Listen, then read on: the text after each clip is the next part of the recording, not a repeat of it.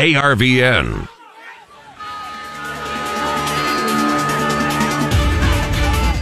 Good afternoon. Welcome to the Fontanelle Final Bell here on the Rural Radio Network. I'm Susan Littlefield. A market that actually saw some higher numbers on the end on this corn and the soybeans.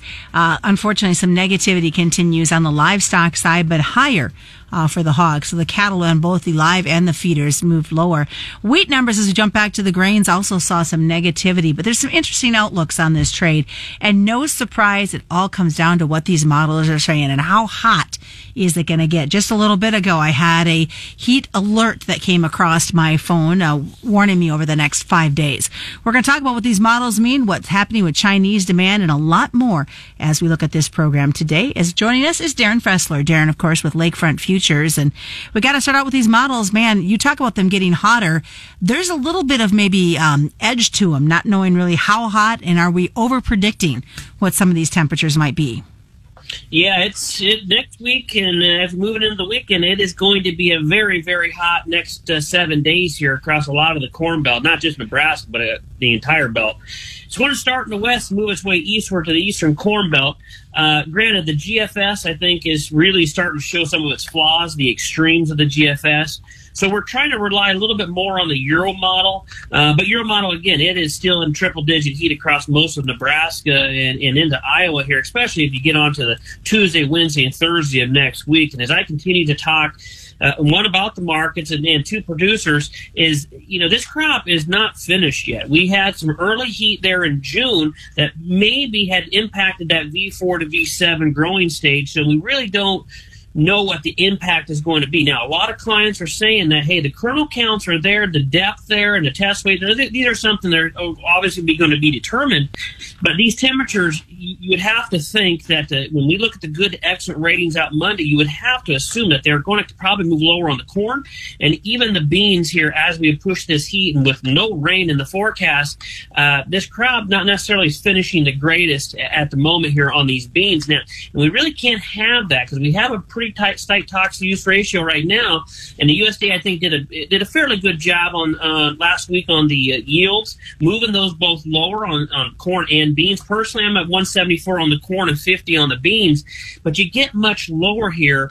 It's going to encourage the prices to move a little bit higher here. The question that I have on the beans in particular is how much higher can we go? Because now if you look over the last couple of weeks, we've gone less competitive versus the Brazilian crop, and they're obviously coming off a record bean crop, a record corn crop. So really the competitiveness side of this market is really probably the thorn in the side that's maybe really keeping this thing rocking and rolling because the weather I think is working against this crop at the moment. Well, we've got some tours that are showing up next week as well, and weather obviously won't be factored in at that point, but they might give us an inkling to what they're seeing so we can factor in these hot temperatures. Yeah, there's a pretty big firm right now that's going across the belt, and what they've seen so far, at least what they're talking about, is a lot of variability in the corn, low pod counts in the beans. At least that's what they've seen so far here, and I think that's probably what Pro Farmers want to see next week when they start their tour. Again, I think that we can't discount that early June heat here. I think this is an okay crop. It is a fairly decent crop in areas. Yes, I don't think it's a disaster where we're going to get sub 170.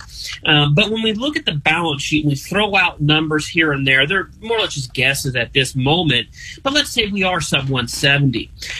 Does it impact the balance sheet enough on the corn to encourage demand or encourage the price higher, knowing that CONAB, which is the equivalent of our USDA in Brazil, they're probably still a little bit light on the Brazilian production. And so it comes down to, okay, can we be, if the crop is not here in the U.S., can we be competitive enough to gain or attract that business, whether it be in Mexico, whether it be in Japan? And not only that, Japan has a lot of their own issues that they're dealing with. The yen is significantly weaker versus the dollar right now, and the Bank of Japan probably is going to step in here and try to intervene here at some moment. But again, it all comes back to where are we competitiveness right now? And the P&W, the weakest of all the corn markets, and even the Gulf, we're just not right now. We're not all that competitive when we're looking at the P&W. But when we look at the Gulf basis and we look at where the prices are relative to, say, some Brazilian ports, the Ocnove D's time frame, we are competitive. Now, are we competitive if we get the 550 or beyond on D's corn or March corn? Probably not. And those are the rallies that probably are opportunities from the producer side at this moment. Well, and I wanted to talk too, because you mentioned earlier about this is the first close above the 5-day moving average for corn in quite some time. Yeah, this was the first close we've had above the 5. It has acted as resistance ever since that late July breakdown. We had basically the July WASI. We really sent prices higher back towards that 570 level. And when we started breaking, it has acted as resistance every single time. So we got to close above that 5-day. First time since July 25th here. We are right against that July 25th trend line. So what we need to see here tomorrow, we need to take baby steps. Because granted, the balance sheet don't look all that great. Fundamentals don't look all that great. So it's baby steps here on out. So what we need to see is probably a push above this 490 level to push it towards that $4.99 to $5 where that next high volume levels are. But again, I think it's the fun stepping in here and just continuing to pound the wheat market. It's not giving corn a whole lot of optimism at the moment. And as you mentioned too, the higher dollar, that just adds a whole nother layer to these exports. Oh, they certainly do. The dollar, we're working on higher highs, higher lows, 5 consecutive weeks now. Dollar, again, we have our own economic issues here, but we're still the best house on a bad block, if you want to look at it that term. All right, well, stick around, folks. We've got a lot more coming up as we get ready for the second half of the Fontanelle Final Bell. We'll talk a little bit what's happening as well with China's demand. They've got, as you all know, some current financial issues that are weighing in. How is that going to affect our exports, not only from a grain perspective, but more importantly, from that pork perspective? We'll also look at what's happening with the pullback on the cattle and a few other things that just might pop up in the conversation. It's the Fontanelle Final Bell on the Rural Radio Network. Summer is going fast and Husker Harvest Days is right around the corner. Please join us one final year in the Fontanelle tent at the show September 12th through the 14th near Grand Island. There's plenty to talk about, including the merger into the new Channel Seed brand, our proven performance potential, and an expanded corn portfolio for 2024. So stop and see Fontanelle at Husker Harvest Days, the same local commitment with new possibilities. Always read and follow pesticide label directions, IRM, grain marketing, and other stewardship practices. KRVN. Welcome back to the Fontanelle Final Bell here on the Rural Radio Network. I'm Susan Littlefield. Of course, we're continuing our conversation this afternoon with Darin Fessler. Darin is with Lakefront Futures. We left off kind of talking about the ins and outs of this grain complex. Let's talk China, because we know that the money's tight, the finances in that country have continued to evolve and change, and now we're starting to hear the rumblings about export opportunities. Even though now they're buying like crazy from Brazil, there still could be some headwinds coming to the United States. Oh, yeah, or even the world, for that matter. I mean, when we look at the most recent data from China, exports are weak, imports are weak. You've seen industrial production weak. They've stopped publishing youth unemployment. You have a government now that's trying to step in and tell banks and corporations not to sell stock. So, as China usually does, they put a big wrap on things or a cover on what's really going on. And I think the situation in China is pretty serious, to the point where you look at the devaluation of the yuan and with versus the dollar or even the Russian ruble. This whole mix here of what's going on in China, even with the recent floods, it has a huger, much broader global macro picture. And how strong is that demand there? Now, we've seen them step up here and buy some beans. Now, granted, I think some of that is because we were 2 weeks ago, we were a lot more competitive versus Brazil. Well, since then, U.S. prices have risen about 50 cents, and Brazil has really not done a whole lot. Farmer selling still remains pretty weak in the U.S. Farmer selling in Brazil remains pretty weak as well. So stronger China is better for the entire global macro picture and better for commodities.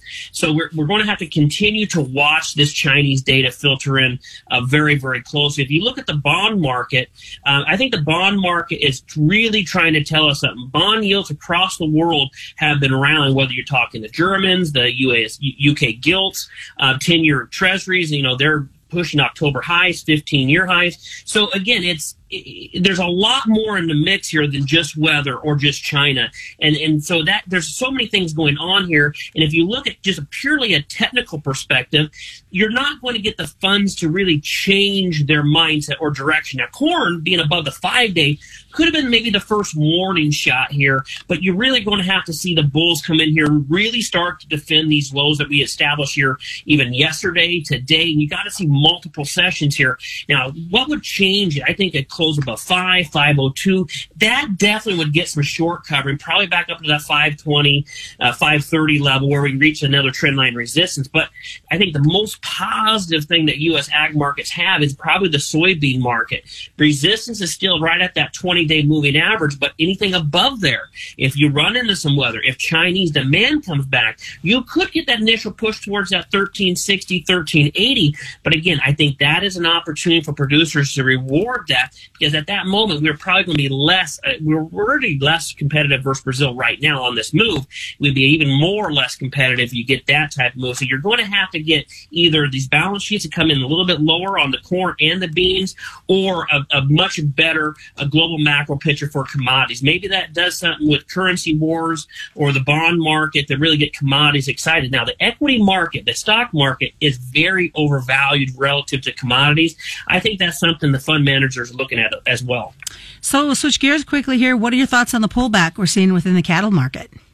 Well, seasonalities, we're bearish here, off cattle. We're starting to work into that the head and shoulders technical pattern. We broke the neckline. So what that really means is you're probably going to see continued follow through on the downside. We've seen that here today. Now, again, like I said, it's seasonally bearish here. And again, when we think about the overall commodity complex, it's driven by the consumer here. Now, consumer debts are rising. You look at credit card balances are also rising. So is the consumer weaker? The consumer has really helped this cattle market. They've been very relentless in paying these higher meat prices, but we're just seeing some technical damage here. This is the first time that the 5 and 9 day moving averages have crossed below the 20-day. We have not seen this in fat cattle since May. So again, the momentum of cattle is definitely starting to slow here. Does it transpire into much, much lower prices for feeder cattle? It's still yet to be determined. But right now, as we continue to tell guys, is I think that these are levels where we still need to have some type of downside protection in place.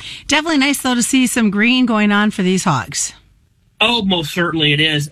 But we're right back to some resistance levels. We need to see the Chinese crush margins really start to pan out here. We need China to recover. If it does, I think these are good things for the cow or the hog market to participate higher in.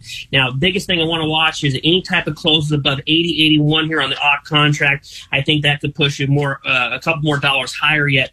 But again, it's just the poor technicals and the momentum that is still bearish in the hogs, keeping it from really galloping higher. All right, Darin, what's the best way for folks to get a hold of you? They can reach me directly at 312-858-3668, or they can find me always on Twitter at DDF Alpha. And that is today's Fontanelle Final Bell. As we always remind you, commodity futures and options do involve a substantial risk of loss, not suitable to all investors. And that's the Fontanelle Final Bell being brought to you by Fontanelle Hybrids and all your local dealers. Check it out as a podcast at ruralradionetwork.com or wherever you subscribe. It's the Fontanelle Final Bell on the Rural Radio Network.